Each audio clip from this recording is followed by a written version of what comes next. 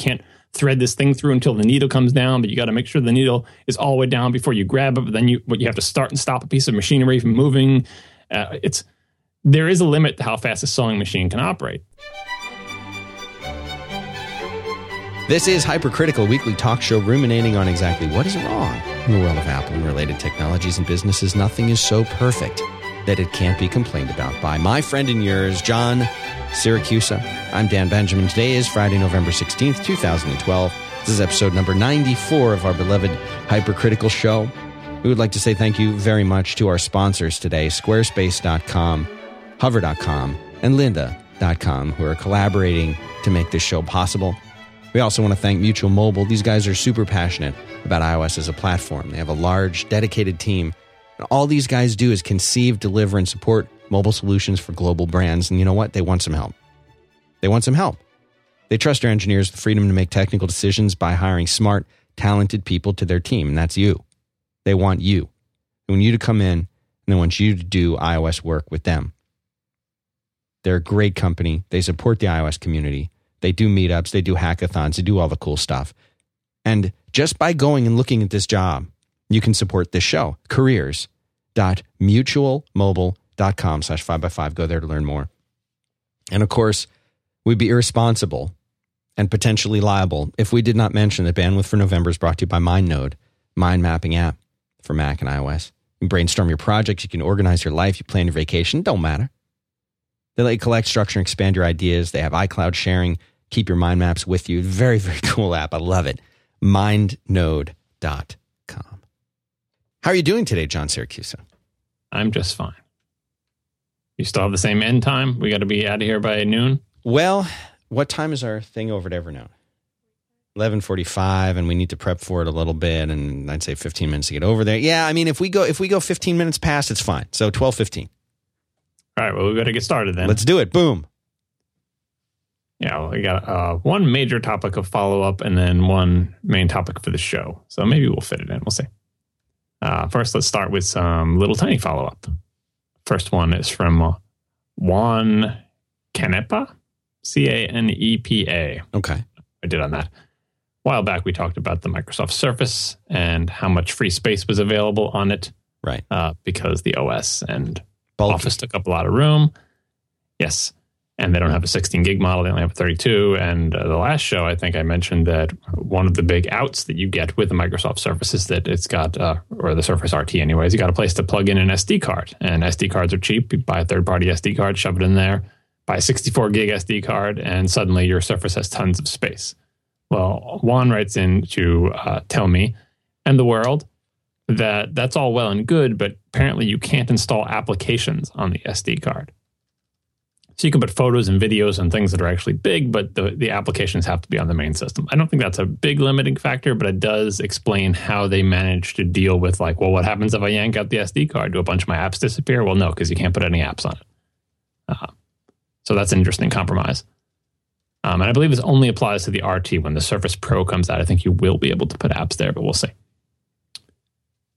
All right. Another little tidbit from Ollie Hawkins. Last week, we talked about putting music behind ads. You actually talked about this on Build and Analyze, too. How you had put the music track behind that ad read you did when Marco had the ad on Howard Stern show. And I asked you what the name of that thing was called. You didn't quite know. A couple people wrote in, including Ollie, to say that that's called a bed, apparently. Yeah, I this is something that I should have been able to respond to. I've heard it referred to as a couple different things. Bed is the correct term. Music bed, if you want to get specific about it. There you go. But there you go. Now the world knows. All right, now on to the main topic of follow-up, which, believe it or not, actually shouldn't be surprising. Is one of the small things we talked about last week was voting technology. This is not a political show, John. That's right. I was happy to see that we didn't get any feedback, as far as I saw, from people who are angry about politics, because we didn't talk about politics. We just talked about voting technology. But there were lots of people who are not angry, but engaged on the topic of voting technology. I'm going to read a couple of snippets of feedback here, and you tell me if you notice a theme. Mostly because I cherry pick these, and it makes it look like there's a theme. But no, this really was the theme of a lot of the feedback. So the first is from Andreas Hardel. He says, paper-based method without anything more high-tech than a ballpoint pen does work. Vote counting can be verified by anybody without sophisticated technical or mathematical skills. Its only downside is that you have to wait a little bit longer for the result. And he gave me a link to the 25th Chaos Communication Congress website, where they had a paper and a presentation on e-voting technology. I put them both in the show notes, so you can read the paper and also watch the video, which is kind of long and boring, but it's all there. And the paper is e-voting after NEDAP, which is a German voting system, and digital pen, which is another kind of electronic voting. And the subtitle is Why Cryptography Might Not Fix the Issue of Transparent Elections. And here's a little bit from the abstract. These methods introduce a level of complexity into elections which prevents most voters from understanding the election process and its verification.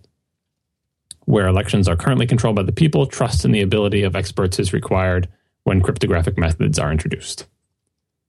The next bit of feedback is from Leonard, if I'm pronouncing his name correctly, because it's spelled a little bit differently.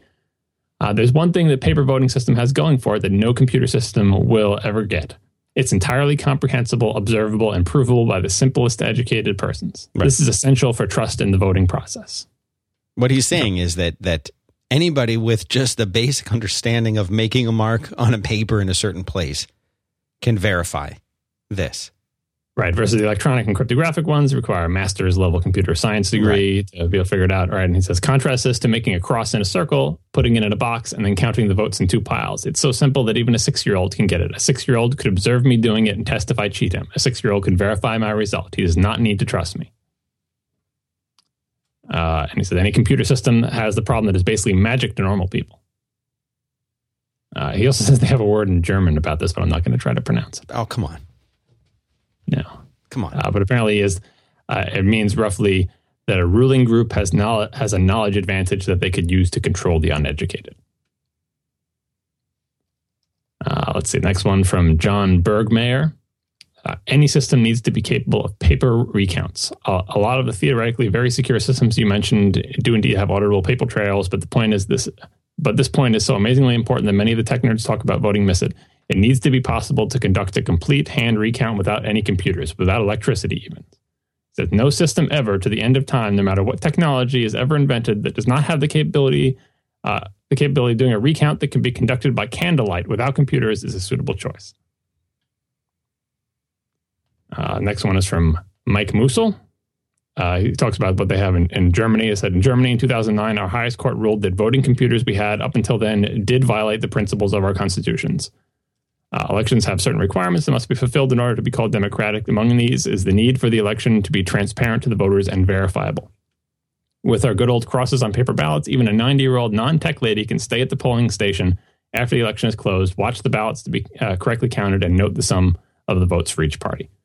Even if you had a cryptographically totally secure voting computer setup, how could that 9-year-old non-tech lady know that everything is correct? She can't. She would have to trust the tech people. And how can she know that those people are 100% trustworthy and competent? Again, she can't. There's no way.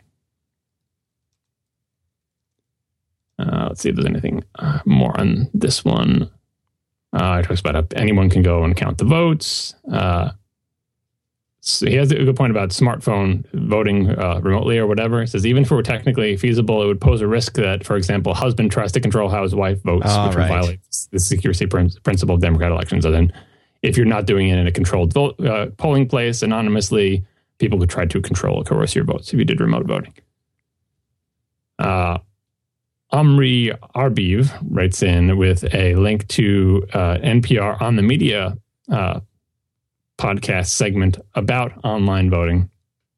And it's a short segment. It's only like 5 minutes long. And it's about how the country of Estonia has been doing online voting since 2005. They have government-issued identification cards with a password, and that's the only real security measure taken. And they just basically, over the internet, do their votes. So if you want to hear how that's working out in a country that's actually doing it, and the pros and cons of that approach, take a look at that also in the show notes. So show notes 5by5.tv/hypercritical/94. Yes, many, many links we've already just burned through in this quick follow-up. So the theme here, as you can see, is the idea that you need to have a way to both understand, like, a non-technical person needs to be able to understand what's going on in the voting system, and also the voting system still needs to work by candlelight with no electricity. Mm-hmm. All right. Now, the first thing I'm going to say on this topic is that a secure, end-to-end auditable electronic voting system doesn't preclude any of these things. In fact, some of the systems that were linked in the past show notes showed that, yes, just because you use cryptography and electronic things to make the thing auditable and secure and all that stuff doesn't mean that you don't also have, okay, so say the power goes out and no one has any computers, because it's like the terrible premise of that show Revolution. You still end up with a bunch of paper artifacts that you could then hand count manually, right? So it's not, various voting systems pass or fail this thing, but there's nothing inherent about electronic voting or cryptographically secure voting that doesn't say also you have, it doesn't preclude you having this auditable paper trail, right? So most of these feedback, acknowledge that. But the other thing is, they said, all right, so you can make it secure and electronic or whatever, but you also have to sort of degrade gracefully. There has to be a paper trail and an artifact and the ability to do a hand recount. But that aside, I don't think any of these requirements, eliminate electronic voting. The thing in Germany, they had to eliminate the cruddy electronic voting machines they had. And by the way, several people from different countries wrote in to say that they have similar problems to the U.S., where when electronic voting machines were rolled out, they were worse in all possible ways than the things that they were replacing. We have the same problem in the United States. The point of the last show was that doesn't need to be the case, that we have the smarts to make this better. But it is important to recognize that just making electronic usually seems to go terribly wrong because of just, corruption and incompetence and all the usual things that happen in government. But I wanted to think about this idea that the election, both these ideas, that an election system needs to work by candlelight and that people need to understand it. So first, the candlelight one. I understand people feeling comforted by the idea that if a giant EMP goes off and destroys all electricity producing things or whatever crazy scenario you want to come out with, that we can, a bunch of old ladies could do the recount.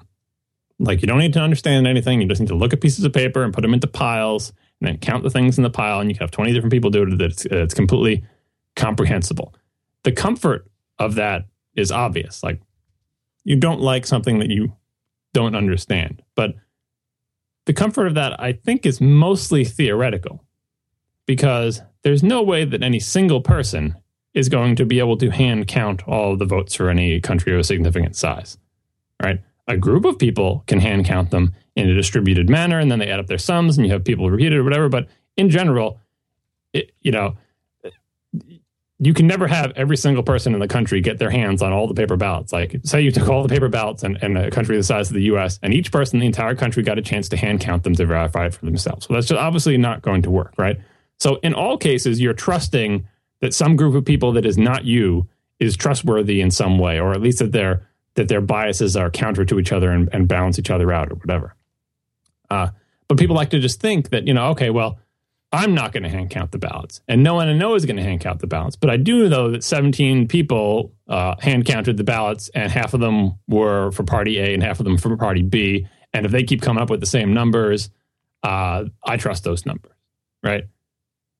I don't quite see the connection between that distributed trust, where you didn't do it, your friend didn't do it, but eventually there's some group of people who actually hand counted the things, and anyone can volunteer to count them, like, countries like Germany and stuff. Anyone can go down there and count them and satisfy themselves, but everybody can't go down and count them. So there is some remote trust, and the idea that, okay, but I understand what they're doing. They're just looking at pieces of paper and counting them and sorting them into piles. I understand that process. I don't think those things are as connected as people seem to think they are. That because you understand the system, therefore this indirect trust is more trustworthy, right? Because indirect trust for when you're saying, I don't, these mathematicians assure me that it's correct, but I don't know these mathematicians, right? That indirect trust is no good. But the indirect trust of 7 people away from you, a bunch of people counted a piece of paper, that's better, because you're like, okay, not only am I trusting these people who are not me, but I understand what they're doing. Therefore, I feel like I'm less likely to be cheated. My argument would be that it's much easier to, like, if those people were cheating or there was some sort of organized cheating conspiracy there's nothing that anyone else can do to verify that they're not cheating except for count them themselves, Whereas, and this is, I think, this is may come back to people not understanding the mathematical details of cryptography and stuff like that. Or, I mean, I don't understand the mathematical details, but just like the consequences of it. If you can imagine a system where you add up a bunch of numbers and you come up with a total, like 12 or 13. Right. And what you want to know is, did my vote contribute to that number 12? That seems impossible because you just ended up with the number 12. You have no idea if your vote was part of that 12. Right? How can you ever know that, it was just 12, it was made up of a bunch of votes? Maybe one of those was yours, maybe it wasn't. Maybe your vote was counted, maybe it wasn't. You just know number 12. Well, imagine a system where you could come up with a total number of votes and you could be mathematically assured that your vote contributed to that total. This is getting into the magic thing. It's like, what do you mean? That makes no sense. You can't tell if your number contributed to all. That's impossible. Well, there are things that you can do mathematically to make that so that you can confirm that your vote really did contribute to the total, and that if your vote wasn't counted towards the total in the correct manner, the total would not validate in a particular way.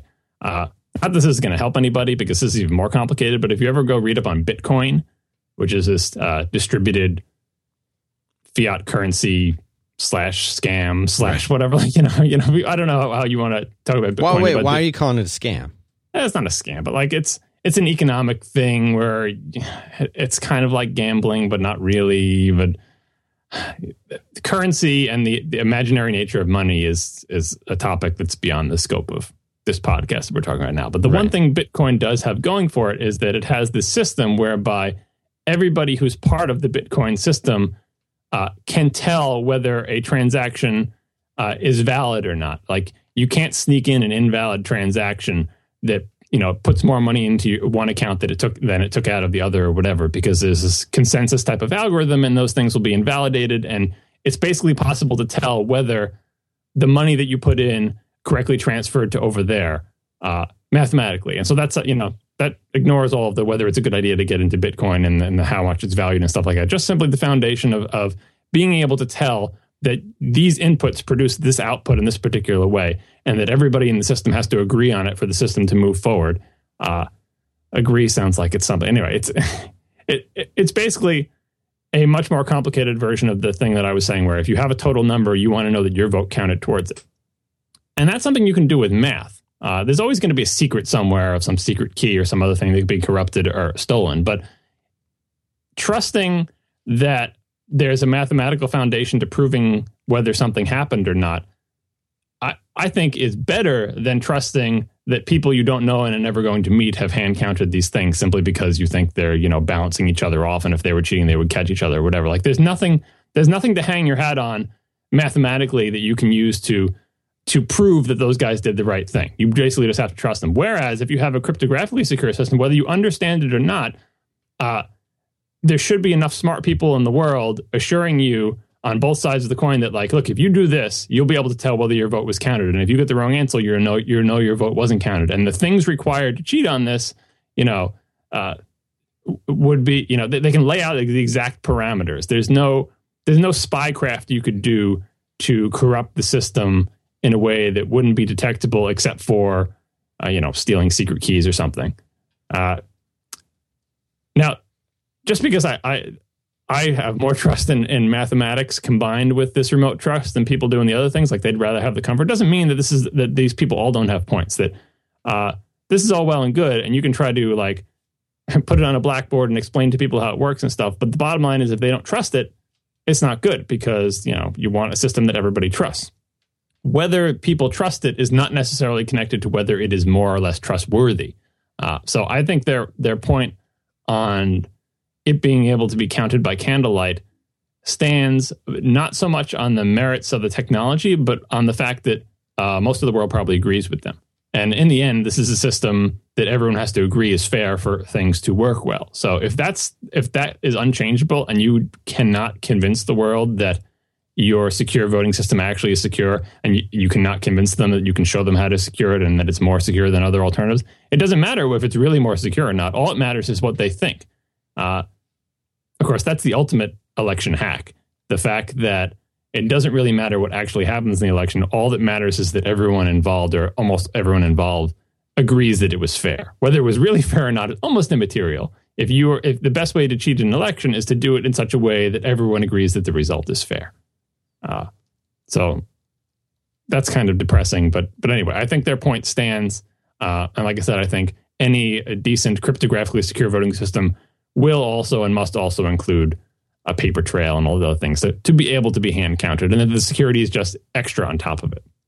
Oh, and I also wanted to get back to one of the pieces in the feedback of like the only thing you get from an electronic auditable voting record is that it's faster to tabulate the results. That is not one of the goals of these systems, or shouldn't be. Right, it shouldn't be speed. It should be accuracy. Or not just accuracy, but like it's an extra level of verification. Like you've got all the same old verification with pieces of paper, and people can hand recount them, do a lot of stuff. But also, this is extra layer of security on top of that gives you features that you didn't have before. Like, for example, before you didn't have the ability to like go to a website and enter in some secret code that you got on your little paper receipt and find out whether your vote was counted or not. You may not understand that. You may think it's all a lie and it's total fabricated and not give it, any credence whatsoever. That's fine because it's just on top of the existing thing that you do trust. But in general, I think, that's the case where your disbelief, the sort of Luddite disbelief that electronics cannot possibly add any extra security, doesn't mean that it doesn't actually add extra security and make it more difficult to corrupt and stuff like that. So I think that's like a bonus type system. I think I basically combined the two. Whether people understanding it and having the paper trail are two separate things or one, they kind of meld into each other.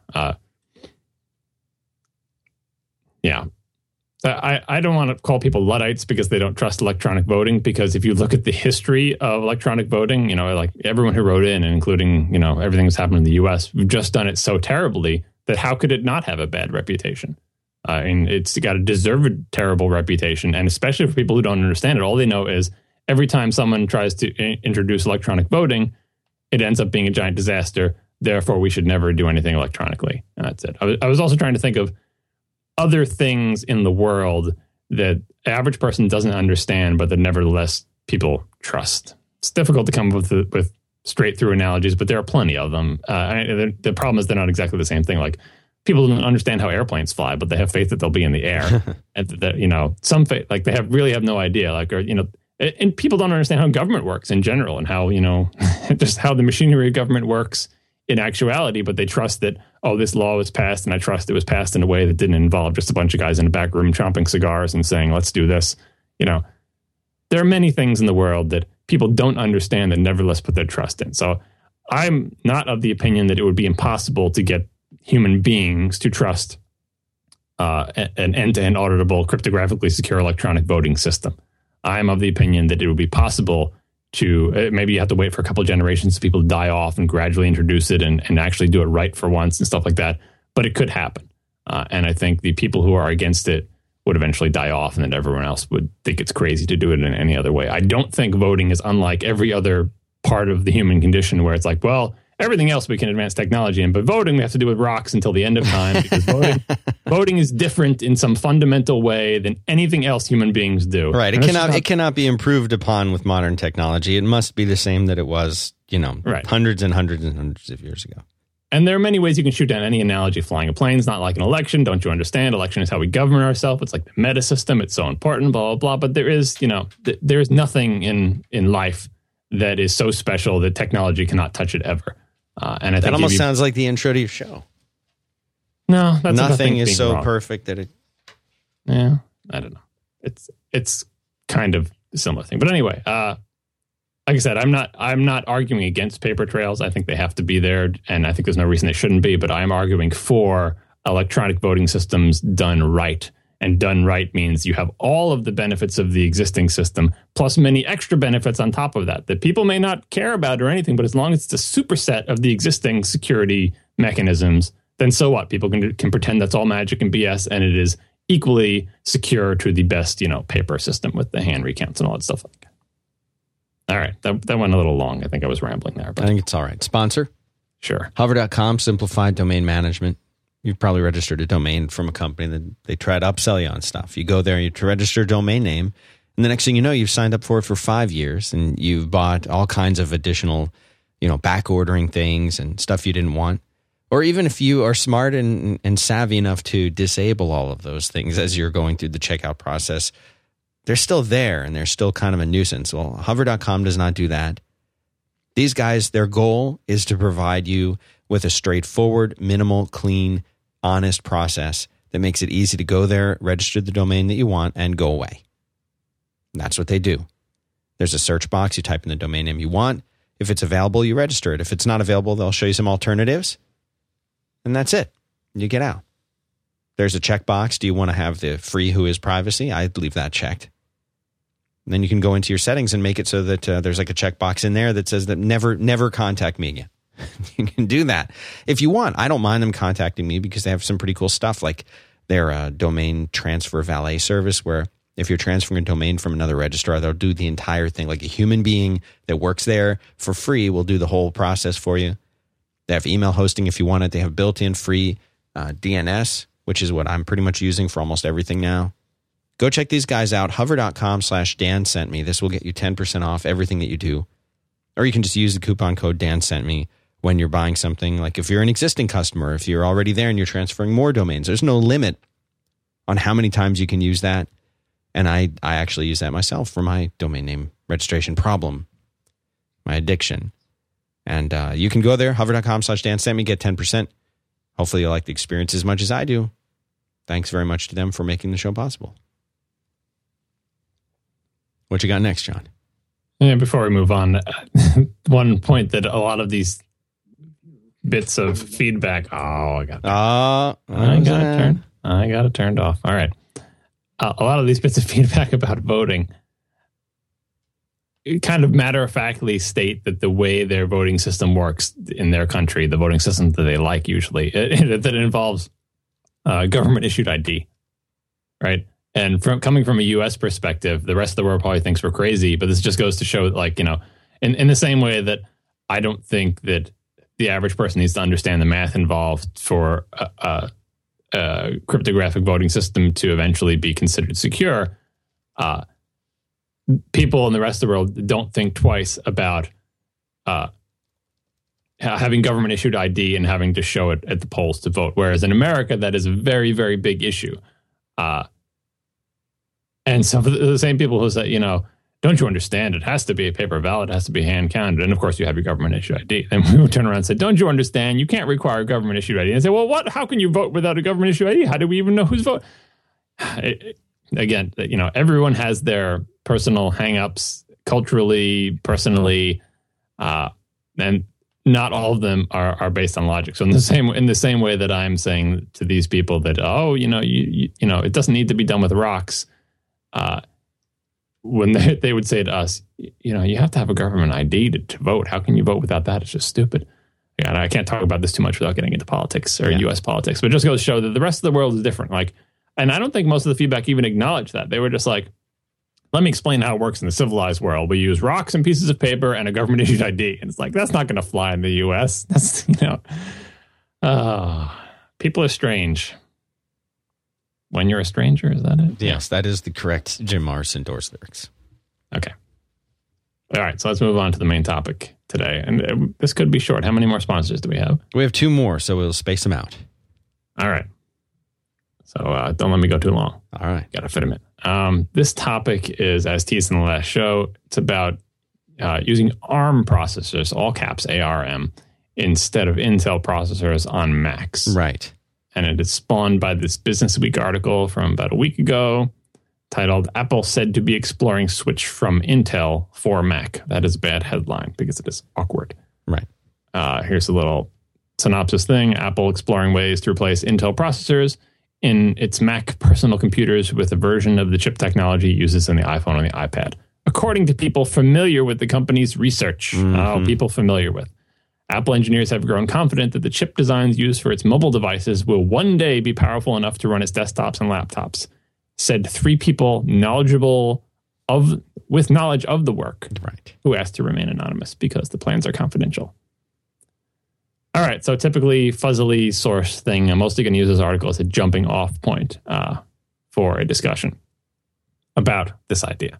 And I'm going to give sort of a Cliff Notes background on what I think are the important issues behind this. If you know anything about CPU technology, none of this is going to be new information, and I apologize, but most of the time I do a show like this, I get positive feedback from the people who may not be, nerds in this particular section of the topic. So if you're a tech nerd, you can tune out for a while and just wait till the end when I get to some conclusions. But if you're not, I hope I will at least teach you something in broad strokes that you may not have known too much about before.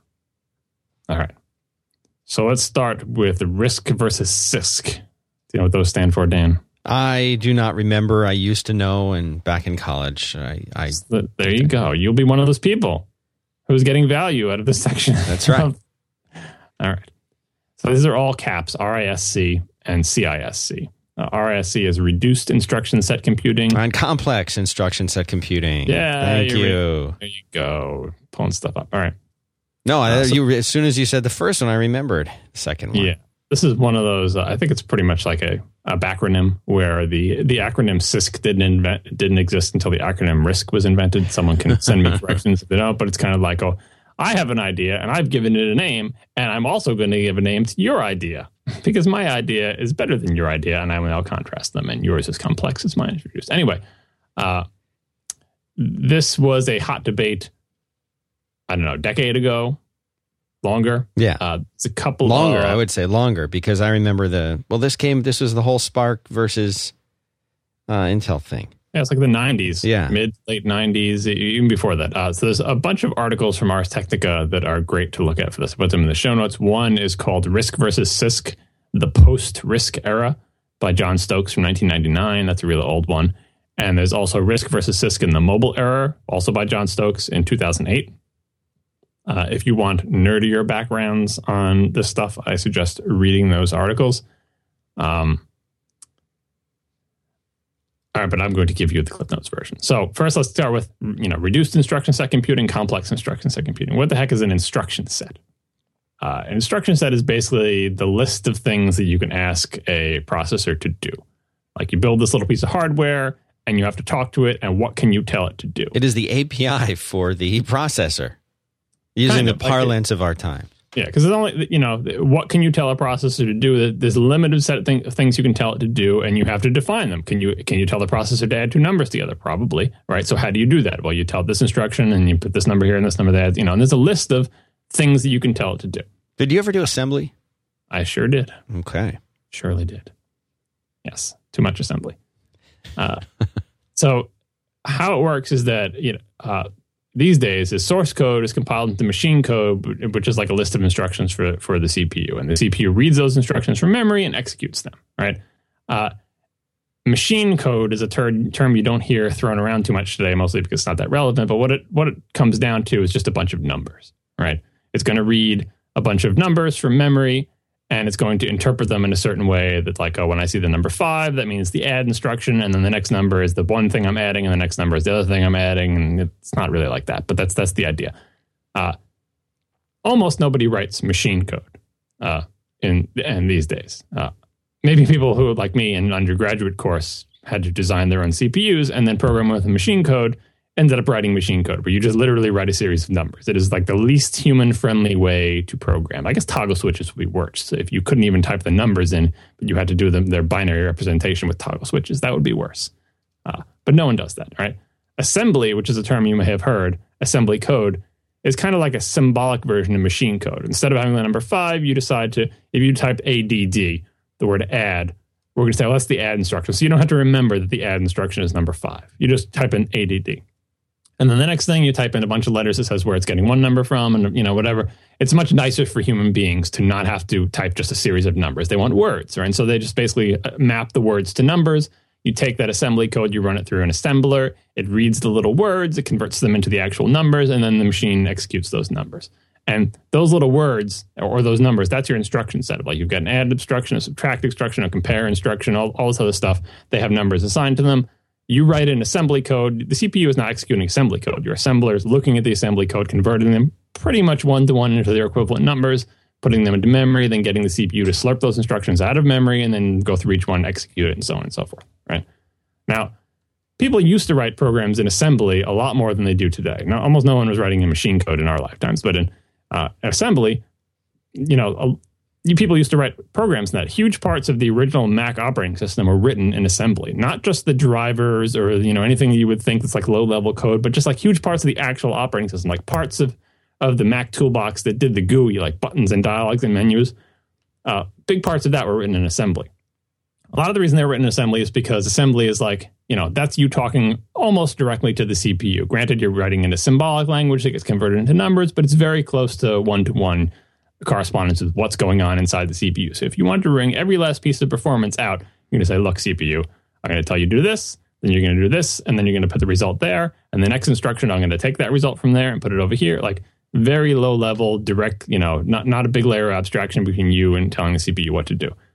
And assembly code can be very small and very clever and do interesting things. And memory was very tight back then. So large parts of the Mac operating system were written in assembly. And if you're writing anything in assembly, what you want is a processor that has lots of powerful instructions for assembly, right? You wanted to be able to write an instruction to this CPU where it would do something useful for you, right? So here's an example of what later became known as complex instruction set computing, right? A single command that says, take a piece of memory from location A and move that piece of memory into a different place in memory at location B. That seems like the simplest possible instruction you can do, but it's not. It's actually pretty complicated because you're telling the CPU, go into RAM, find address 57, take the stuff that's there, take a byte, take a word, take a doubler, take some piece of memory, and then move it to a different place in memory, address 122, right? That is actually relatively complicated because there's no way, the CPU has to pull the thing out of memory, hold it for a second, and then stick it into another place. But if you had to write assembly, you would want to be able to write that. You wouldn't want to have to take the thing that's in memory location 57, pull it into the CPU, take it out of the CPU, and stick it into memory location 256. You just want to say, just move it from 56 to 227 or whatever. You just one instruction, right? That is an example of a complex instruction set. You can imagine the individual steps that you want to do, but you don't want to have to write those individual steps. You just want to sell the CPU. Right, Look, just move this thing from one place to the other. Because if you didn't, you'd have to write 3 instructions every time you just wanted to move something from one to the other. So the race back then was to make CPUs that had really fancy instructions, so that if you're writing an assembler or even if you're writing a compiler or whatever, you're like, I don't need to handhold this CPU. I can say, here's what I want you to do. You figure out how to do it. I don't care how you do it, but I have a very powerful, complicated instruction, and you do that the way you want it. That's complex instruction set computing, because all the CPU makers were trying to make, my CPU has an instruction that lets you, compare 2 strings to see whether they're equal. I'm just making this up, but like, wow, I don't even have to go through the individual steps of that. The CPU will just do it itself. That's a great CPU. It's powerful. It's awesome, right? Who wouldn't like that, John? Right. All right. So here's where this kind of thing falls down, and I'm going to go into a crazy analogy that's not even remotely close to being correct, but I hope it will give you the gist of what's going on, right? So I'm going to say that this complex instruction set computing, having very powerful instructions, I can tell the computer to do this complicated thing, is kind of like a sewing machine. And there's a particular sewing machine animated GIF that I tried to find on the web. I found like 8,000 versions of it. I'll put one in the chat room here. Have you seen this one? You're looking in the chat room? I am looking. Let me see. Oh, yeah. This is an old one. But this is great. There's uglier ones, too. But for people who don't know how sewing machines work or have never used a sewing machine, take a look at this animation. You've all seen sewing machines. It's like a big machine with like a needle, and you put fabric down on a table, and you slide it underneath the needle. Needle goes up and down really fast, up and down, up and down, up and down. You feed the material through it, and it sews things together. Well, this animation shows you what's actually going on. It also explains the mystery of the bobbin. Yeah, like when the needle goes down in a sewing machine, it's not just punching a string through and pulling it back up, because that wouldn't work. It would just make a series of holes. Right? There's a thread threaded through the needle, and when it goes down through the fabric into the table, below it is a little bobbin that basically takes some thread that's on the bobbin and weaves it through the thread that came down with the needle, and you get stitches. So if you stare at this GIF animation long enough, you should get an idea of like the basics of how a sewing machine works. And it's actually, you see what it's doing. It's like, if a human being was doing it, they wouldn't probably do it in exactly this way, but you end up getting a bunch of interlock stitches with one set of thread going on the needle and the other set of thread on the bobbin, and they interlock with each other and sew two pieces of fabric together. And so this is a pretty ingenious machine. I also put in 2 links to a very old show called The Secret Life of Machines. Oh, yeah. Which was a British show, most notable to my young American self as the program where I learned what sticky tape is. As opposed to non-sticky tape, I guess. That's what they call Scotch tape, and Scotch is the name brand. Anyway, put a link to that in the show notes. It's like The Secret Life of Machines, a Sewing Machine, Part 1 and Part 2. I actually encourage you to watch these things. Yes, they look like they're on terrible video from the 70s or 80s, and the people have British accents, and they're blurry, but really watch it. And I think by the end of watching these programs, unlike by the end of this podcast, you will actually understand how sewing machines work. And I think it's important because you can see, how they figured out how to do this, how to take this very complex series of motions, having one piece of thread threaded through a hole in fabric, and take another piece of thread and loop it through that and then come back out. How can you do that without having a human being threading things through a little hole and guiding it through? And the machine they came up with to do it looks almost nothing like it would look like if your hands did it. But it is, basically the bobbin is being passed through, not literally, but, effectively, the thread on the bobbin is being passed through a loop brought down by the other needle. And it's quite an interesting little machine, right? This is very close to philosophically what CISC is like. Like, if you had to explain someone how to sew two things together with a particular locking stitch that holds two pieces of fabric together, you could do it, but that's a lot of steps. And you'd be like, wouldn't it be better if I could just sort of feed a piece of fabric through a machine? I say, machine, look, just do that stitch thing. I don't want to have to tell you all the individual steps. So what it basically comes down to is you got to punch the needle through, and then something grabs a little thing, and then you got to have a little bobbin. It tucks its thread through there. But I don't want to have to tell you that. I just want to have an instruction called stitch. And I hit a pedal on the floor, and the thing goes stitch. And if I just hold down that pedal, it goes stitch, stitch, stitch, stitch, stitch, stitch, stitch, stitch, stitch, and I can feed the fabric through. And I've made a sewing machine, and it's awesome. CISC processors were like sewing machines. And the cooler steps they could do, the more interesting stitches that they could do, the more powerful those CPUs were. But like a sewing machine, there's a limit on how fast the sewing machine can do what it does. If you stare at that animation, you're like, okay, well, how fast can this animation go? Can I do 5 stitches a second? 10 stitches a second? Maybe. Can I do 20?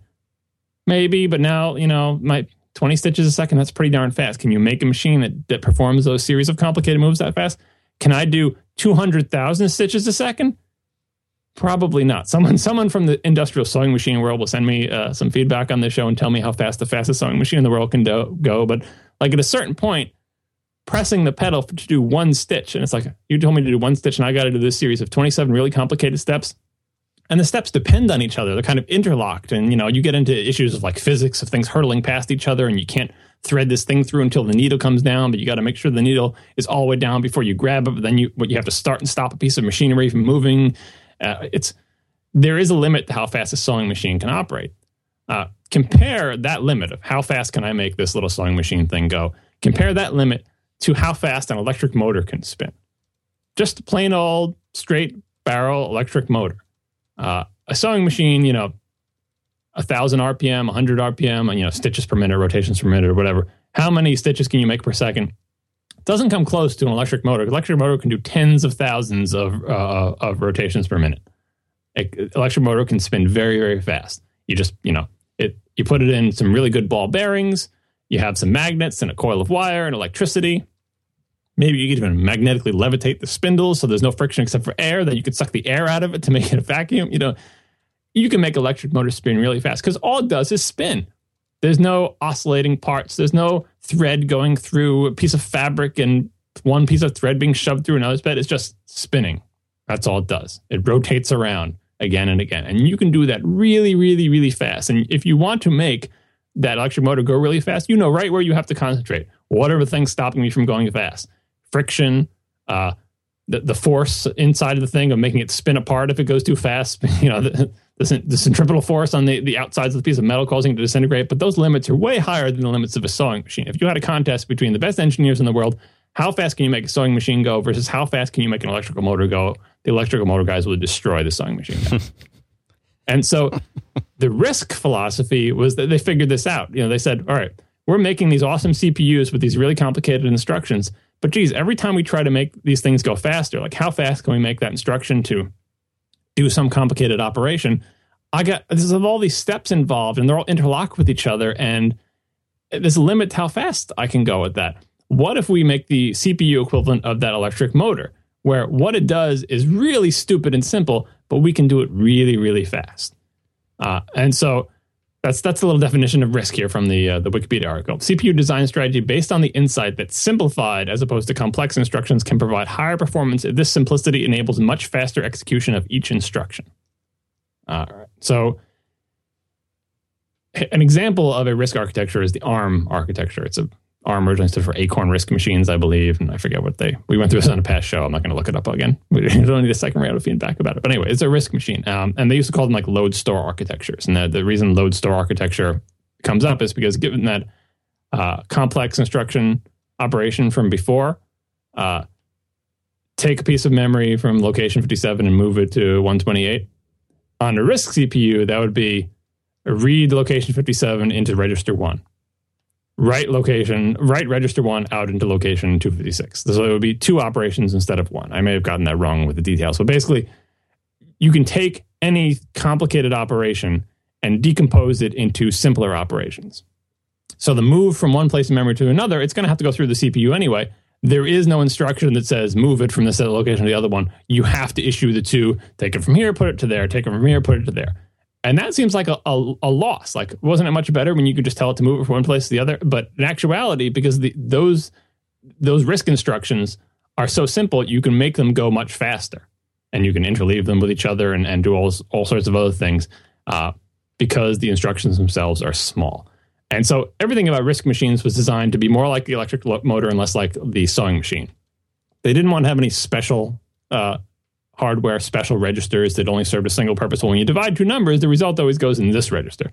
They wanted to have a big, very uniform register file with lots of what they call general purpose registers, where like when you divide 2 numbers, the result doesn't always have to go into this register. It can go in any of the registers. In fact, all the registers are the same. And we have a bunch of them because there's going to be a bunch of these little tiny instructions in flight at once. And maybe we can put more of them in parallel and interleave them with each other. We just want to make it regular and uniform. They did stuff like, either discouraging or outright forbidding unaligned memory access. Old machines would be like, we can read memory anywhere. You don't have to start from a particular location. You just tell me I can read you a byte at a time from anywhere in memory. And then RISC machines are more like, no, you can only do aligned memory access. You have to start on a multiple of 32 bits or multiple of 16 bits or some other chunk like that. If that's inconvenient for you, tough luck. Take off the bigger piece, bring it into the CPU, chop it up how you want. And it's basically, making it much, much less pleasant to program in assembly language because you're getting a much dumber, simpler machine that has much more limitations. And so anyone who's into assembly programming would be like, I don't want to program a RISC CPU. I got to tell it how to do everything. And half the instructions I want to do aren't even there. I can't even pull a byte of memory from here. I got to pull like 32 bits of memory and then mask it to get the bytes I want. And it's terrible, right?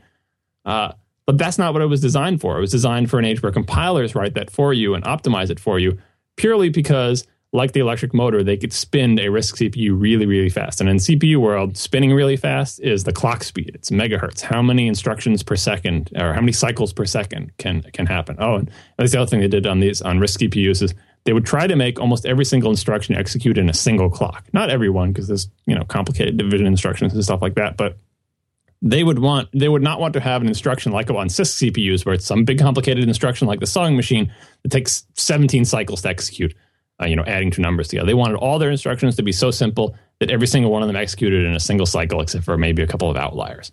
So again, the entire instruction set, the entire CPU architecture was designed to make the CPU go fast and not to make assembly programmers' life easier and or anything like that. They expected the compilers to spit out this stuff.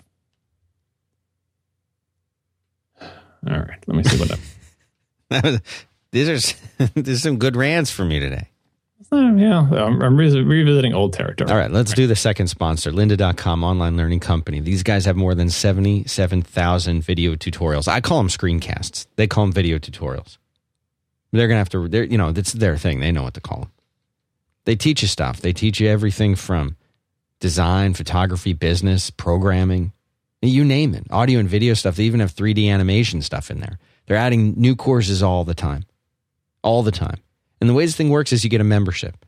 And then you get access to everything that's in there so that you can teach yourself stuff from experts. They have experts who are working in the industry with real world experience, creating these things, teaching these things, and selling them there. And it's really, really cool. I love learning with screencasts. And of course, I mean, I'm probably biased because I've made screencasts before. I used to make a living doing screencasts. But I love this stuff. It's over on lynda.com. That's spelled Lynda.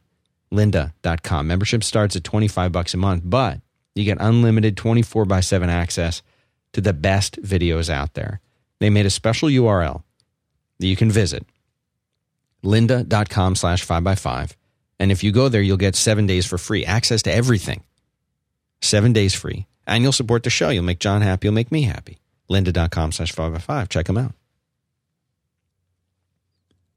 So we got some numbers on actual risk in CPUs in terms of number of registers and stuff, just to reinforce the point about the register, what they call the register file, how many different registers you have. So the PowerPC CPU that used to be in Macs, that's also a RISC CPU. And like I said, RISC CPUs tend to have way more registers, and they're all kind of, no special purpose registers or few special purpose registers, mostly lots of general purpose registers. So PowerPC had 32 general purpose registers and 32 floating point registers, right?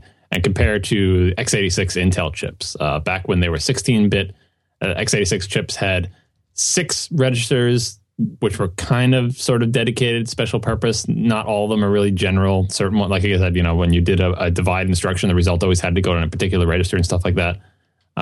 Plus a couple of other things for like stack pointers and stuff.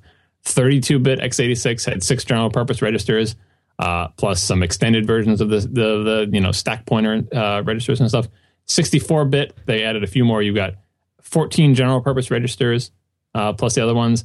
And so you see, like, x86 has been trying to add more registers, but PowerPC from the day it was born had this, huge number of registers. More registers than you would expect a human being to keep track of. Because if you're writing assembly and you got to keep a track of 32 registers, you're like, all right, what the hell did I put in register 17? And when I add these two numbers together, was that in register 32 or 57? It's just, you can imagine writing assembly. Maybe you can't. I'm writing assembly by hand, and it's hard to keep track of these things. Like, they're all just called R1, R7, R15, R30, and they're all the same. And how can you keep track of where anything is? Like, it's totally made for a machine to do, because a machine can say, okay, I've got 32 registers to work with, and I can just keep track of them and have sort of a register allocation algorithm. I figure out how to use them when I compile this code. It's much better for a machine.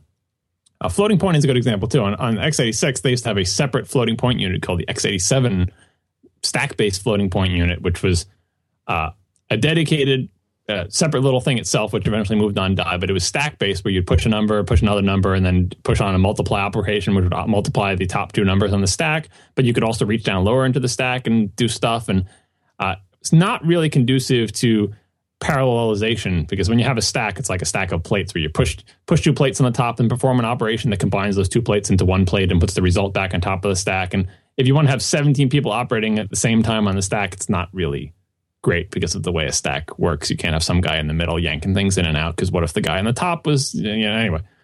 Stack-based floating point was also a problem for them, because it was kind of designed in a different era, when the most important thing wasn't like parallel execution and simplicity of things. Now, what all those articles I just referred to at the very front of the article by John Stokes were in reference to, like CISC versus RISC at the post-RISC era, that was all sort of rehashing this CISC RISC stuff that I just talked about, and explaining how, although that was the origin of the RISC movement, it's much less relevant today, because these days, when you have this x86 quote-unquote CISC CPU that has these complex instructions, the way they work internally is they take that complicated instruction that says move something from one memory address to another in RAM, and they break it down into what they call micro operations. So they say, okay, even though you said move this data word from address here to address there, I'm going to break that single instruction into 2 smaller instructions. One that says get that thing from memory and put it into this register, and the other that says take that register and stick it into memory. All right, so they've basically taken a CISC instruction set, and inside the CPU break it down into something more approximating a RISC instruction set. And the actual CPU is built to execute these tiny little micro operations. It's not executing, it doesn't. The CPU doesn't see this big complicated instruction that says to do 50 things. It sees a stream of tiny little micro operations that were created from those single instructions. So they build the entire CPU internally to execute these micro operations very efficiently and very quickly, and they just have a decoder part on the front end that takes your complicated instruction scene and decodes it into these simpler ones. And that's the idea of getting at the post-RISC era, where it's like, all right, so the instruction set itself, how relevant is that if everybody inside is building basically RISC CPUs, and if you have a complex instruction set, you just need a decoder. Now, part of the CPU in an x86 chip is dedicated to all the stuff that has to say, okay, I've got this big complicated instruction coming in. How many micro operations does that break down to? Can I have some piece of hardware that automatically breaks that down into the micro operations, or is it a really complicated one where I have to have like a little software microcode program that tells me how to break this down? You need to dedicate part of the chip just to dealing with this thing. And by the way, you have to keep track of these little micro operations because you have to sort of reassemble the result into, like, make it look as if that complicated instruction really executed. Like, you can't have things go out of order. It has to look to the assembly programmer just like those old x86 chips from Intel that actually did implement this complex instruction set internally, despite the fact that inside is basically a RISC-like CPU executing all this stuff. So you have all this, the front-end hardware and the tracking hardware and the reassembling the things and making sure the exact timings and the exact rules are maintained, and they behave exactly the same as they used to. And the argument back in the 90s was that, all right, so Intel may have figured out that this RISC thing is a good idea because they can make their CPUs run faster, but they have to dedicate all this time and energy and parts of the chip, and like they have to, they basically have to have this whole bunch of gunk inside their CPUs to translate their crappy, complicated instruction set into the simpler one and keep track of everything. And that's bad because, the PowerPC guys don't need to do that. They don't have, the whole section of their chip doesn't have to exist to break down their instructions into micro operations and stuff like that, because they already are micro and everything's fine. So therefore, PowerPC is going to win and RISC is awesome and Intel drools and so on and so forth. And from a technical perspective, I remember feeling that way, that like Intel looks like the crufty, crappy thing. You're like, well, they may have clever engineers and they may have figured out to break up their instructions into smaller ones and stuff, but they got to deal with all those that, making that stuff to break up the instructions and keeping track of them and reassembling the results and keeping the order consistent. That stinks. x86 stinks. It's ugly. It's gross, right? Intel also basically agreed that it was ugly and gross, and they have been trying for years and years to get rid of the ugliest and grossest parts. So the stack-based floating point that's not really great for doing things quickly or in parallel, they've been deprecating that. They have to keep supporting it, but they're like, look, if you're writing a compiler, for example, and someone's doing floating point math, don't generate x87 instructions for the stack-based floating point thing, because that's slow, and it's always been slow, and it's not going to probably get much faster. We still have to support it just so all your old programs will run and stuff. But instead, what we have here is something that they called SSE, Streaming SIMD Extensions, single instruction, multiple data.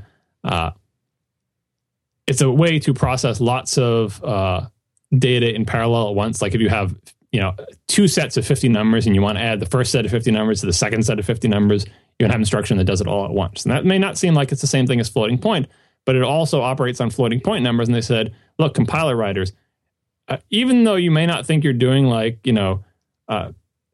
doing a single instruction on 50 pieces of data, the floating point hardware we have in these SSE parts of our chip is way faster than that stack-based one. We can do stuff in parallel. Don't generate instructions for stack-based floating point. If you see any floating point code in your high level, not high level, but higher level than assembly, your C program or whatever, just target our SSE extensions, and that will make your stuff go faster. So they've had 4 versions of SSE so far. I think it's 4. They just keep versioning them and making them more and more powerful. And these days, if you compile a program for an Intel chip, you would hope that there's no stack-based floating point stuff being sent to the chip, despite the fact that the chip is still able to do that. All the floating point stuff is targeting this more modern, more parallelizable, non-stack-based floating point. Intel also went from 32-bit to 64-bit, and they took that, well, not Intel, but AMD, actually. AMD came up with x86-64, which is a 64-bit, a bunch of instructions that only work on 64-bit chips that are compatible with old x86 programs. And they took that as an opportunity to make a new instruction set that is more amenable to modern chip designs than the old one, because there were no 64-bit instructions at all before there were 64-bit chips. So they said, we don't have to just make we don't have to stick with the old ways. This is an opportunity. This is a discontinuity to come up with a better instruction set. They added registers. They made the rules about how the 64-bit instructions execute. make it easier to do encode and decode and instruction tracking and parallelization and all that stuff. Intel was off doing its own thing with the Itanium and another. Oh, right. I remember that thing. Talk about very long word instruction computing and all that stuff. That's a whole other topic. But anyway, suffice it to say that Intel's thing didn't quite work out. x86 64 caught on, and now Intel makes chips with x86 64. But this was another opportunity for them to get rid of old crufty stuff. Say if you're a compiler writer and you're targeting 64-bit CPUs, use these cool new instructions and you have access to more registers and see, isn't this thing getting nicer? Isn't our CPU architecture getting to be more like those nice clean RISC architectures where you had just had a bunch of general purpose registers and a simple instruction set? We're not there yet, but we're slowly trying to abandon our cruft, right? So that is the path that Intel, the leading CPU vendor with its complex instruction set CPUs, has been pursuing to try to reap the advantages of the RISC revolution without actually having a RISC instruction set on its CPUs. So hold this thought about RISC versus CISC for a moment that hopefully you have some at least sort of feel for. And we're going to do a sidebar into one other topic that will come back and turn out to be relevant. All right. So all the stuff we've been talking about is, for processors. So what is a processor and how do we make it? That turns out to be very important. And you all know the processor is a little black chip that we see in the diagrams. It's a flat thing. It's got little metal contacts somewhere on it. And inside that little black package is a semiconductor. It's like a piece of silicon. It's very flat. And the way they make stuff on it is they use lithography to etch things onto it. And lithography is just basically shining light or some other light-like thing through a mask that blocks some of the light and lets some through. And they use materials and techniques so that when the light hits a certain area, it changes the material in one way, and the light doesn't hit the area, it leaves the material the other way. And they do this to make very small things, basically, by using different kinds of light and different ways to focus it and, other techniques. They can make very small features that no machine could ever etch, like the little tiny things that are on these chips. But light that they can focus light and other, I don't know what you would call it, but it's electromagnetic radiation into very small areas. And so they can make the mask actually relatively big and then use lenses and stuff to focus it down and make different features. And they do this again and again until they wear away the material in certain things. And what they're basically trying to make is a transistor, a thing that can switch on and off. And they do this by having layers of material that allow electrons to flow through them or not, depending on if some current is applied to some other layer of material. But the point is that these things are very, very small. And the way they describe the size of the things that are etched onto here with lithography is called the feature size, or sometimes the process node. I tried to look up a good definition of this because we all hear these numbers bandied about. We've talked about it on this show when we say they're using a die-shrunk version of the A5 in the iPad 2 and the new iPad 2s. It used to be 45 nanometers, and now it's 32 nanometers. All right, so nanometers is how they measure. That's the scale things are measured these days. It used to be, what was it, microns or micrometers? I don't remember what it was before we went down to nanometers. But nanometer is very small, right? And what they're measuring is they call the half pitch. It's half the distance between identical features on the etched piece of silicon, usually for a memory cell, because memory cells are very, very regular. Doesn't mean that every single thing on a 32 nanometer chip is 32 nanometers wide or 32 nanometers apart. But it's they need some way to measure these things, because larger features are chunkier and smaller, simpler features can be skinnier, but they've just come up with a single standard for how we talk about how small you can make stuff. And that number has been marching down for all of our lives. It used to be you could not make things that were, very small at all compared to what we have now. And then we just keep getting smaller and smaller and smaller and smaller every year. And that means the entire thing shrinks, because if you can make every piece smaller, then the whole thing gets smaller and smaller and smaller, right? So Ivy Bridge processors, that's Intel's processors that are in the MacBook Airs, MacBook Pros, Intel's current crop of desktop and laptop CPUs. They are done at the 22 nanometer process node. And they have a whole bunch of other features, about their 3D transistors, different ways to etch things onto the silicon thing so you can jam more stuff in a closer thing. But the bottom line is that they're at 22 nanometers, right? And in general, as you shrink this feature size, as you make everything smaller and smaller and smaller, almost everything improves. The cost improves tremendously because your unit of cost is like, how many of these little chips can I fit onto a silicon wafer? A silicon wafer is some big circular thing, maybe the size of like a basketball or something, that big. And if you can fit 10 chips on there and it costs you, $100 to make one of those wafers, then each chip costs you $10 to make. But if you can put 1,000 chips on that same wafer, suddenly the cost per chip goes way down. So shrinking things is good because your costs are like, it costs me a certain amount to etch a single piece of silicon. And that cost is dependent on a whole bunch of other factors. But the point is, if I can jam more and more CPUs onto that piece of silicon, the cost of making it doesn't go up. I would love to be able to put more things on here. So the more things you can fit onto a single silicon wafer, the better it is for you, right? The power required to run these dinky little things goes down because if you can make them smaller and smaller, if you can imagine if you had to run a chip the size of a dinner plate, a single chip, it would take a lot of power to run that thing. When you make them smaller, you don't need as much power. And the speed goes up for a variety of reasons. But even just like at the very high end of the scale, look, if the thing was the size of a basketball, it takes a certain amount of time for an electrical signal to propagate from the upper left corner to the lower right corner. Whereas if the thing is the size of your thumbnail, that distance shrinks. And when you're going really, really fast, it may seem like, oh, well, don't the electrons travel close to the speed of light and doesn't make it? Well, it makes a difference when you're trying to, go billions of cycles per second or whatever. However, there's one thing that is a problem when you make things smaller. When you make them really, really small, suddenly it becomes really easy for electrons that you didn't want to go somewhere to sort of just slip through. Like you make things so small that just random electrons kind of rattling around end up sort of leaking through where you didn't want them to go just because everything is so small. Like when things are big and chunky, you can put a big wall between them. No electrons can go through here. I'm totally putting down this big wall. But when things are really, really, really tiny, that wall is so skinny that occasionally maybe a couple electrons start floating through there. And that's called leakage current. And there are various techniques to try to control that. But that's when you start getting really small, like down to the size of like where you're measuring feature sizes and, how many atoms are there between this area and that area, then you have some problems. But in general, doing shrinks is better. There's another article, again, by John Stokes, also an older article, talking about understanding Moore's Law. Moore's Law is the thing we hear thrown around in the world of computing a lot, that most lay people, I think, understand as Moore's Law means computers get faster and faster all the time, which is not what Moore's Law actually says. It's like a third-level consequence of it. What Moore's Law was saying is he was just noting that in the early days of semiconductors, the number of transistors that we can shove onto a particular area keeps doubling every 12 months. Basically, he was noting that they keep being able to shrink their feature sizes. So before, on this one silicon wafer, we could fit 10 CPUs. Then 12 months from now, we can fit 20. And then after that, we can fit 40. And then 12 months after that, we can fit 80. And it just keeps going up and up. And he did the graph, and he's like, wow, soon we're going to be able to shove a huge amount of transistors onto, right now we can only do chips with 1,000 transistors the size of your thumbnail. Soon we'll be able to do chips with, 10 times that.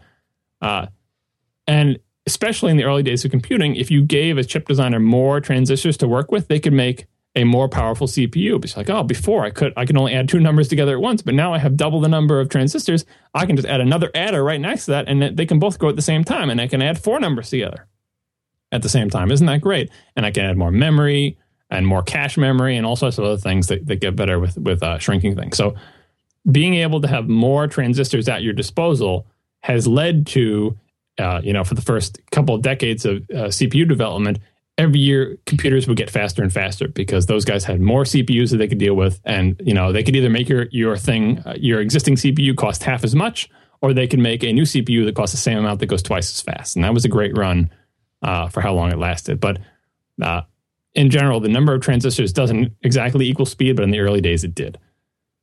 Now, this was during the RISC versus CISC wars, where we've got this increasing number of transistors, but your instruction set is stupid, and we have a better one, and you've got to put all this decode hardware on there and everything. And RISC was technically superior because it didn't, they said, we found a way to make, you're doing a sewing machine, and we've got an electric motor, and we can make this go so fast. Look at this. We've got a 1 gigahertz alpha processor. You can't get to 1 gigahertz because you can't run your sewing machine that fast. And so those Intel guys had to go back to the drawing boards. How the hell can we make this thing go faster? We've got to break these things down into small pieces and then do our little internal core that runs fast and then have the external part track everything. And the RISC guys were laughing at him, right? You guys suck. You made a bad choice. You were there early. We come in later. We have a better solution. We're going to crush you. The DEC Alpha, the PowerPC, all sorts of killer chips from these RISC CPU vendors in like the 90s were going to put Intel out of business. Now, Intel's smart, and they did a lot of stuff with decoding their instructions and stuff like that, but the real thing that saved Intel's bacon is the aforementioned Moore's Law, that every year you could fit more and more transistors onto the same size chip. And that is relevant because as the number of transistors per unit area increases, and as the number of transistors available at a given cost increases, the relative percentage of the total transistor count used by all that ugly x86 decoding and tracking hardware becomes a smaller and smaller percentage of the total. All right, so you can do a complete x86 implementation in like 29,000 transistors. Like the 8086 had 29,000 transistors, right? Obviously, modern CPUs need, they're doing more complicated stuff than the 8086. But it goes to show that, like, how many transistors do you need to take x86 instructions, crack them into micro-operations, track them as they go through the machinery, and reassemble them in the end? It's more than 29,000, and of course, it's not as simple as that was, but Ivy Bridge transistors, the current like Ivy Bridge line of CPUs, have 1.4 billion transistors. They have billion transistors in them. That's a lot, right? So what percentage of that 1.4 billion transistors is dedicated to dealing with x86 decode, tracking, and reassembly stuff? What eventually happened was, x86 was uglier, and there's other market forces involved there or whatever, but the penalty for having a crappier instruction set just started to shrink and shrink and shrink because transistors were just falling out of the sky. And it's like, we got to dedicate half our chip to dealing with x86. Okay, now we have to dedicate a fourth. Okay, now we're dedicating an eighth. Now we're dedicating a 16th. And eventually it's like, it doesn't matter, how many CPUs it takes for us to deal with x86. It is an insignificant percentage of the total number of CPUs, of transistors in this CPU. In fact, most of the CPU, like half of it is cache at this point. It doesn't matter that we have an uglier instruction set because of Moore's Law and many other factors. But in a large part, because of Moore's Law, the x86 penalty for having to do all that ugly stuff went away. And the RISC-CISC guy's theoretical cool advantage of, we have a simpler instruction set, we don't have to deal with ugly decoding and encoding, was no longer relevant. And along the way in that process, since it was so important for Intel to be able to have as many transistors at its disposal as it wanted, and also because doing die shrinks have many other advantages, Intel got really good at doing those shrinks. Like, so, okay, this year we're going to be at 65 nanometer, and next year we're going to be at 45, and then the year after that we're going to be at 32, and they just like shrink because we want more and more transistors on our chips. It gives us an advantage. We want to have as many as we want. It helped them out when they were trying to decrease the burden, the x86 burden, because so what? We got to do this decode stuff, whatever. We just need more CPU, more transistors. Throw them on there, right? Put on, increase caches on our chips to make them faster, all stuff like that.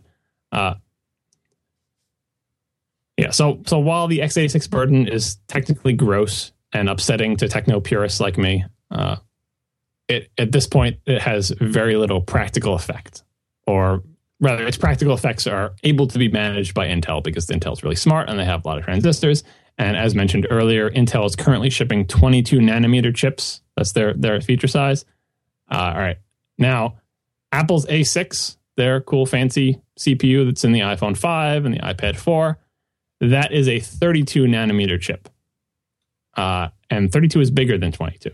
And this highlights something that has been going on for many years now. For the past several years, Intel has consistently been one generation at least ahead of everybody else on feature size. So Intel's been shipping 22 nanometer chips for a long time. And Apple's A6, which just came out on the iPhone 5 fairly recently, is 32 nanometer.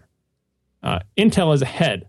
And by the way, Intel is shipping full-fledged CPUs at 22 nanometers with 1.4 billion transistors. It's not even close to what the A6 is, right? Most chip makers, when they start off on a new process node, first they make memory, because memory is very regular, very simple, not complicated at all. And they just make memory chips. And after they've sorted that out, okay, we can make 32 nanometer memory chips. Let's try making some more complicated things. And eventually they work their way up to a big complicated CPU. Intel is shipping CPUs with billions of transistors at 22 nanometers.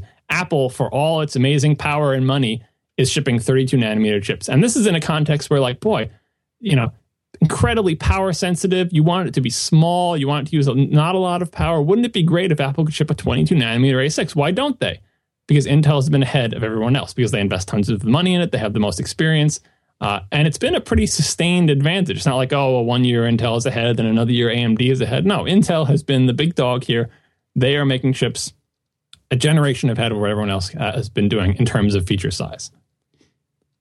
All of which finally brings us back to Apple switching to ARM. And this may be a good time to do the final sponsor before I bring this home. Happy to oblige at squarespace.com. Everything you need to make an amazing website. We use them for a lot of the blogging stuff because that's kind of what they're known for. That's kind of how they got their start. But you can build entire websites. You can have multiple blogs on the websites. You can have galleries. They're basically a completely managed environment. Allow you to create and maintain. And maintain is the key. A website, a blog portfolio. What's cool about Squarespace is you don't have to know anything. Maybe all you do is worry about RISC and CISC processors and you don't want to understand how to build a site. You can use this drag and drop stuff. But if you are an uber geek and you like things like writing code and HTML and controlling JavaScript and you want to control every single aspect of the site, you can do that with their templates. You just switch to developer mode and you can use SFTP or you can use Git to publish your site. It's super, super cool. And you can go to developers.squarespace.com to learn more about that. All of their templates, at least until you bust them up, start as completely responsive things. They restructure automatically when you look at them on an iOS device. And what this means is you're not going to have to deal with serving up a crummy mobile version of your site to someone. You build it once and it looks good everywhere. Or just use their templates. They're already built to do that. So here's the way this works. This is not free. They give you 24/7 customer support. You got to pay for that. It's not something that just happens. They don't have a staff of people there that, for nothing. But it's $10 a month. Actually, it's less than that if you use the coupon code, which I'll tell you about in a second. You want the unlimited plan, it's $20 a month. You sign up for a year, you get 20% off. You sign up for 2 years, you get 25% off. Some people just want to be month to month. That's fine too. You don't have to even give them a credit card to try it out. And that's what I would like for you to do. Trying it out will support the show. Go to squarespace.com/5x5. You don't have to give them anything. You just come up with a little name for your site and get going. The code that you want to use is Dan Sent Me 11. By the way, a couple people were saying, oh, Dan Sent Me 11 code wasn't working yet. It's working now. Dan Sent Me 11. This is going to get you 10% off. Whether you do the month to month or the year, it's all cumulative. So go check them out. Support this show. Squarespace.com/5x5. Code is Dan Sent Me 11. More details in the show notes. All right. Apple switching to ARM, meaning Apple stops putting Intel CPUs in their Macs and replaces them with ARM CPUs. Would this be a bigger move, John, than the switch to Intel back in, what was it, 03, 06? Yes, it would be. Now, I'll explain why. So what are the challenges facing Apple if they decide to do this? First thing they have to do is they have to match the performance of Intel CPUs. Maybe you don't have to exceed them, but you at least have to match it. Because if you have Intel CPUs now and you're saying, we don't want them anymore, we want ARM CPUs. Well, you don't want to make everything slower, right? And you don't have to match the current Intel CPUs. You have to match the upcoming Intel CPUs. Like, you have to look at Intel's roadmap and say, well, they say in this year they're going to come out with this CPU. Can we make something that's has that kind of performance? Intel is really good at making CPUs, right? Apple's A6 is, by all accounts, very good and nicely designed and everything, but Apple didn't have to design the instruction set itself. It sort of licensed that from ARM. And the stuff that it's doing at CPU, it's a smaller CPU. It looks like it was hand laid out and stuff like that, but it is not as ambitious as the crazy stuff that Intel does routinely to make its x86 chips fast, because x86 is still ugly and disgusting, and they managed to make that go fast. So they've got serious skills there. Look at AMD, the only other real viable competitor to Intel back in the old desktop server CPU wars. AMD invented the x86 64 instruction set while Intel was off screwing things up with Itanium. AMD has lots of, has some skill there. For a while, AMD was faster and better than Intel back when Intel was in the NetBurst Pentium 4 days, where they just concentrated entirely on clock speed to the detriment of everything else. That turned out to not be a good idea. So AMD was ahead for a while.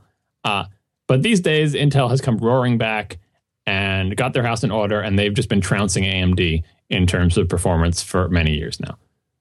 And if you look at like the Geekbench scores of like, you know, people saying, well, what about we'll just use the A6 in a MacBook Air? Like, I'm picking Geekbench just because it's a site that I could find. You know, it's very difficult to benchmark CPUs and say what makes one faster or whatever. But no matter how bad and synthetic these benchmarks are, at a certain point, it makes a difference. So like the iPhone 5 from the Geekbench scores, it was like 1600 or something like that. I don't know, their scores confuse me. iPad 3, someone said an iPad 3 with an A6, but the iPad 3 doesn't have an A6, so that's also confusing me. But anyway, the fastest iPad score I could find was like 5,000.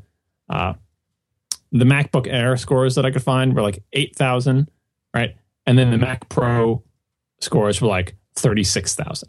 So from the Mac Pro at the top at 36,000 and the iPhone 5 with an A6 at 1,000, that's like an order of magnitude difference there in range between what these little ARM CPUs can do.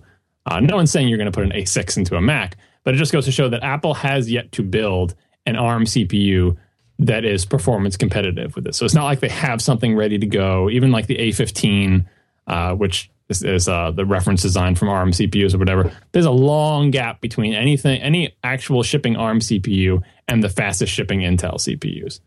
So somehow Apple it's their responsibility to now bridge that gap. Because again, you do not want to ship the next generation of MacBook Airs that are slower than the current generation. So you have to match them. And that's hard to do. Right? Second, and this is the real killer, you want to match their power consumption. Because the whole reason you're, supposedly going to ARM is like, oh, we use ARM CPUs in our phones and they sip battery, and then we keep using these big, hot, power-hungry Intel CPUs in our MacBook Airs. Well, you can't just take the current crop of ARM CPUs and stick them to a Mac because they're way too slow. And if you can make them as fast, now you have to make them as fast and make them, and not make them consume as much power as Intel's upcoming line of stuff. And one of the biggest factors, if not the biggest factor in how much power your CPU takes, is the process size. And as previously mentioned, Intel is an entire generation ahead on process. While you are making 32 nanometer chips, Intel is shipping 22 nanometer chips, and that's a huge advantage when it comes to power, right? So for desktops and laptops, is it possible to match or exceed Intel's performance and its performance per watt at a bigger process node? Like, can you make a CPU at 32 nanometers that has better performance and better performance per watt than Intel when they get to use 22 nanometers? Probably not. That's probably pretty much a physical impossibility, no matter how awesome you are and how incompetent Intel is. And Intel is not incompetent, right? And even if you could, what would your advantage be? Say, okay, I think that at 32 nanometers, I can make a chip that has better price performance than Intel, even though they get to make all their chips at 22 nanometers, right? Say you could do that. Can you do it at lower cost? Because they can fit way more chips onto a wafer, and they've been doing it for longer. And by the way, you have to find someone to manufacture this chip for you. And the article mentions they could use TSMC, Taiwan Semiconductor Manufacturing Company, like, dedicated semiconductor foundry. You give them a design, they manufacture it. They're not in the process. They're not in the business of making chips. You just say, okay, you've got a design, fab it for me, make these chips. Again, they're consistently a generation behind what Intel can produce. And Intel does not really rent out its foundries to its competitors. Intel's not going to say, hey, you want to make chips here? Oh, we'll make your ARM chips for you at 20 nanometers. Just give us the design and we'll churn them out. No, that's not really what they're interested in for obvious reasons, right?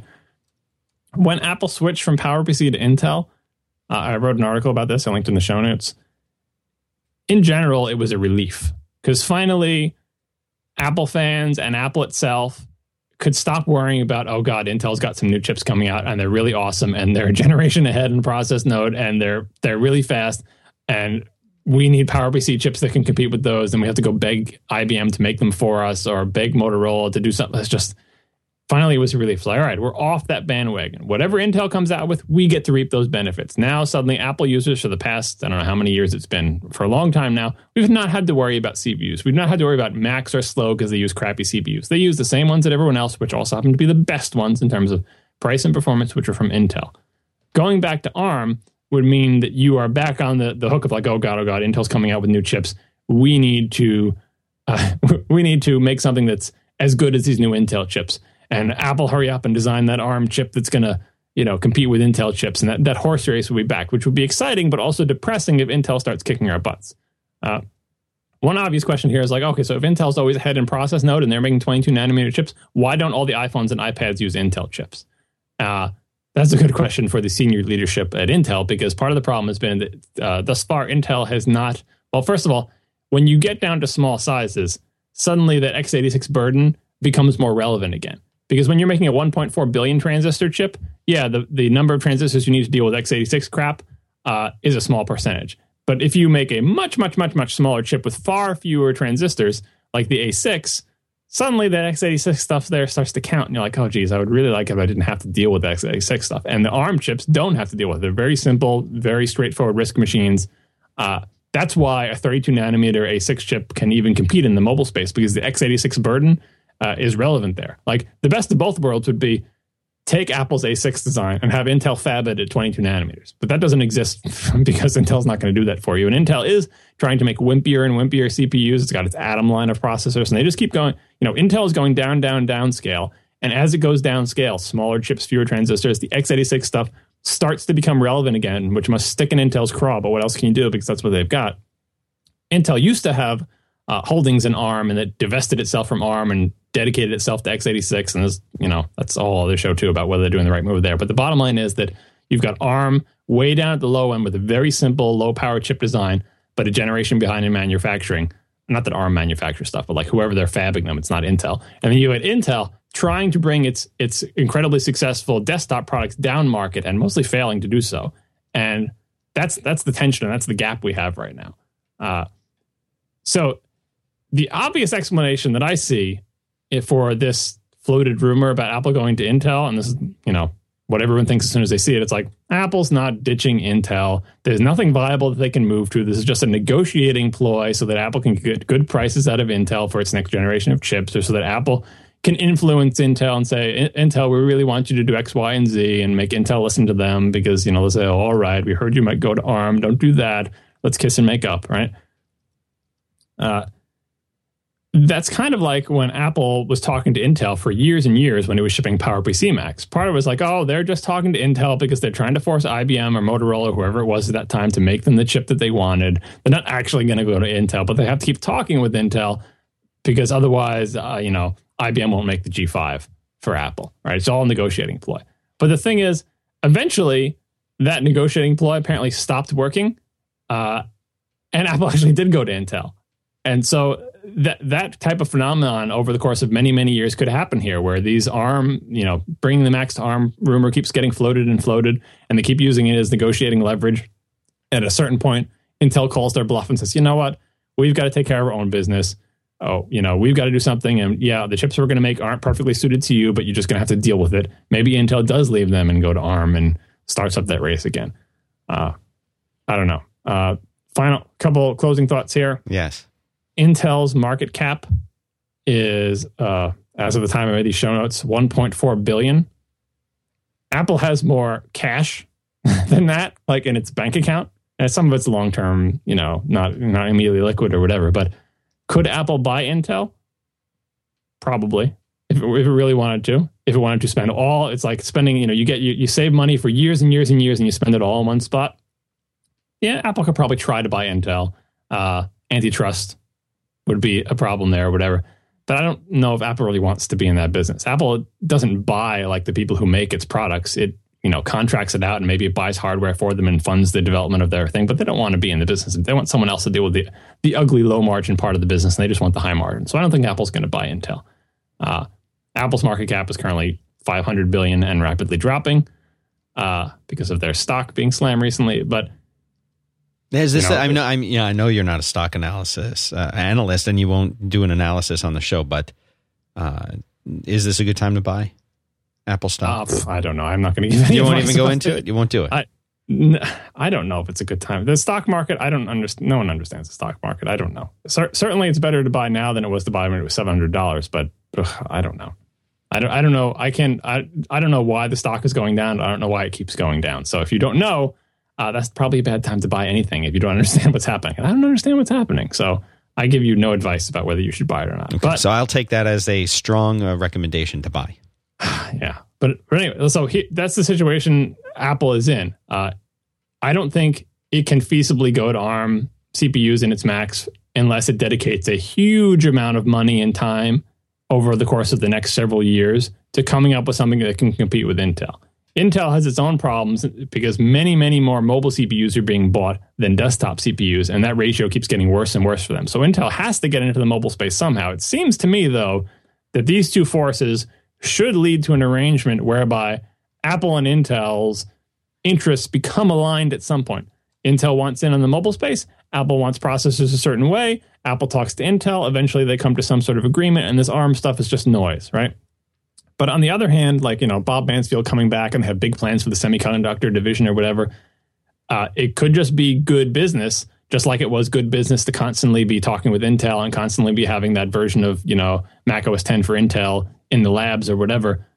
It's probably good business for Apple to at least investigate what would it take to get an ARM CPU design that would be competitive with Intel, and how many years would it take, how much money would it take, and let's have that project, and let's also consider how much would it take if we just paid Intel to make our chips for us, and can we convince Intel to fab our stuff at 22 nanometers? Can Apple itself invest enough money to suddenly match Intel's ability to fab chips, and their expertise? Probably not. Like, many options are on the table, but I think this entire story at this point is like, this is something to watch in the same way that you should have been watching those silly rumors about Apple talking to Intel or talking to AMD for years and years and years before they actually did the switch. It's like, it's easy to dismiss that stuff, but I think it's a good idea to just keep an eye on that, because Apple has many options here and none of them are really that good. And same with Intel. They have many options and none of them are really that good either. But what I think is that eventually, if Apple and Intel keep going along the current path, their interests will be sufficiently aligned such that they will be able to come to some mutually beneficial agreement that will not involve Apple 100% jilting them and making its own ARM processors. Because I think that is a really, really tall order. And the biggest thing against it is because Intel is still ahead of everyone by a generation in process node. If that changes, if suddenly everyone else catches up to Intel and Apple can get its chips fabbed at the same size as Intel can, then that's a whole new ball game. But like I said, for years and years, Intel has been ahead, and it seems to be a sustainable advantage on their part. And they invest tremendous amount of money, billions and billions of dollars, into maintaining that advantage. Very few other companies have the kind of money to invest in that, or the expertise, or the people.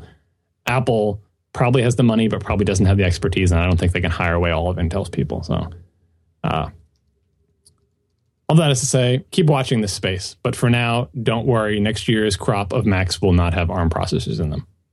Or at least all of them won't anyway. Maybe one of them will. Who knows? But yeah, don't hold your breath. All right. If you say so. I say so. Pretty good argument. It's not much of an argument there. A little background and then an area to watch. Do you expect ARM Macs next year? Not next year. Any ARM Macs? A single pilot program ARM Mac, an experimental one, just one, nothing? Behind the scenes, behind closed doors, I'm sure. But, here, if you think about everything that Apple has done as far as wanting to control their own destiny, the move to Intel was in large part so that they could have more control. That was the whole issue that they had with PowerPC chips, is they could never get anything fast. They switched to Intel, they get the fast stuff. Right, and not so much because they controlled Intel, but just because Intel's interest was to make the best chips. The fast stuff, yeah. Right, and so now they were never second-class citizens. You don't have to go beg Intel. Intel, will you please make us good desktop? Intel's making good desktop processors anyway. You don't have to beg them. Right, but now it's getting to the point where Apple's like, Intel, please. Like, I know you want to make these processors, but we need very, very specific things. We want a Retina display. Can you build in a GPU that can drive a Retina display? Oh, the Intel HD Graphics 3000 just barely, or 4000 or whatever, just barely can drive a Retina display, but we totally want to do Retina everywhere. Can you please make your in-chip GPU better? And Intel's like, oh, that's not really it's not a priority for us right now. Yeah, so suddenly Apple's having to beg Intel a little bit. But yeah, going away from PowerPC is like, finally, we don't have to beg anyone for our CPU. They still, by the way, Apple used the opportunity to get as much leverage as they possibly could on Intel, of like, Intel's going to make chips just for us, and we have a say. Remember, they made that crazy shrink version for the original MacBook Air? Like, they got Intel to make like a custom chip just for them, so they could jam a CPU. I think it was the original MacBook Air. Like, Apple has been using its leverage. Like, at first it was like, don't you want us for like a trophy brand? You can say your stuff is in an Apple CPUs, and then it was like, oh, we sell a lot of Intel CPUs and your other, and now it's like, Apple's like, you have any idea how many mobile CPUs we sell? If you want any part of that business ever, you better listen to us. I know you're not getting any of it now, but someday, talk to us. Maybe you can convince us to change all of our iPhones and iPads and iOS devices to x86 if you ever make a decent x86 chip. Like the negotiations are getting more strained between those two companies. But I have to think that eventually their heads will come together and we'll get something good out of this. Well, you know what? I mean, I think Apple, like you said, Apple would be thrilled if Intel would just do that kind of thing. But then if you think about it, each of the things that Apple relies on from other vendors that it doesn't control, that it feels that it's like there's this rumor that just came out that the new iMacs are going to be delayed because of a welding issue. This is something that Apple pretty much can control. So that's their fault. But if they can't get enough screens, that's got to bug them. We can't get enough screens. If they can't get a CPU that's going to do what they want, if they can't offload graphics to the CPU the way that they want, these are things that you would think Apple's going to say, well, we've got some money. Let's just do this ourselves.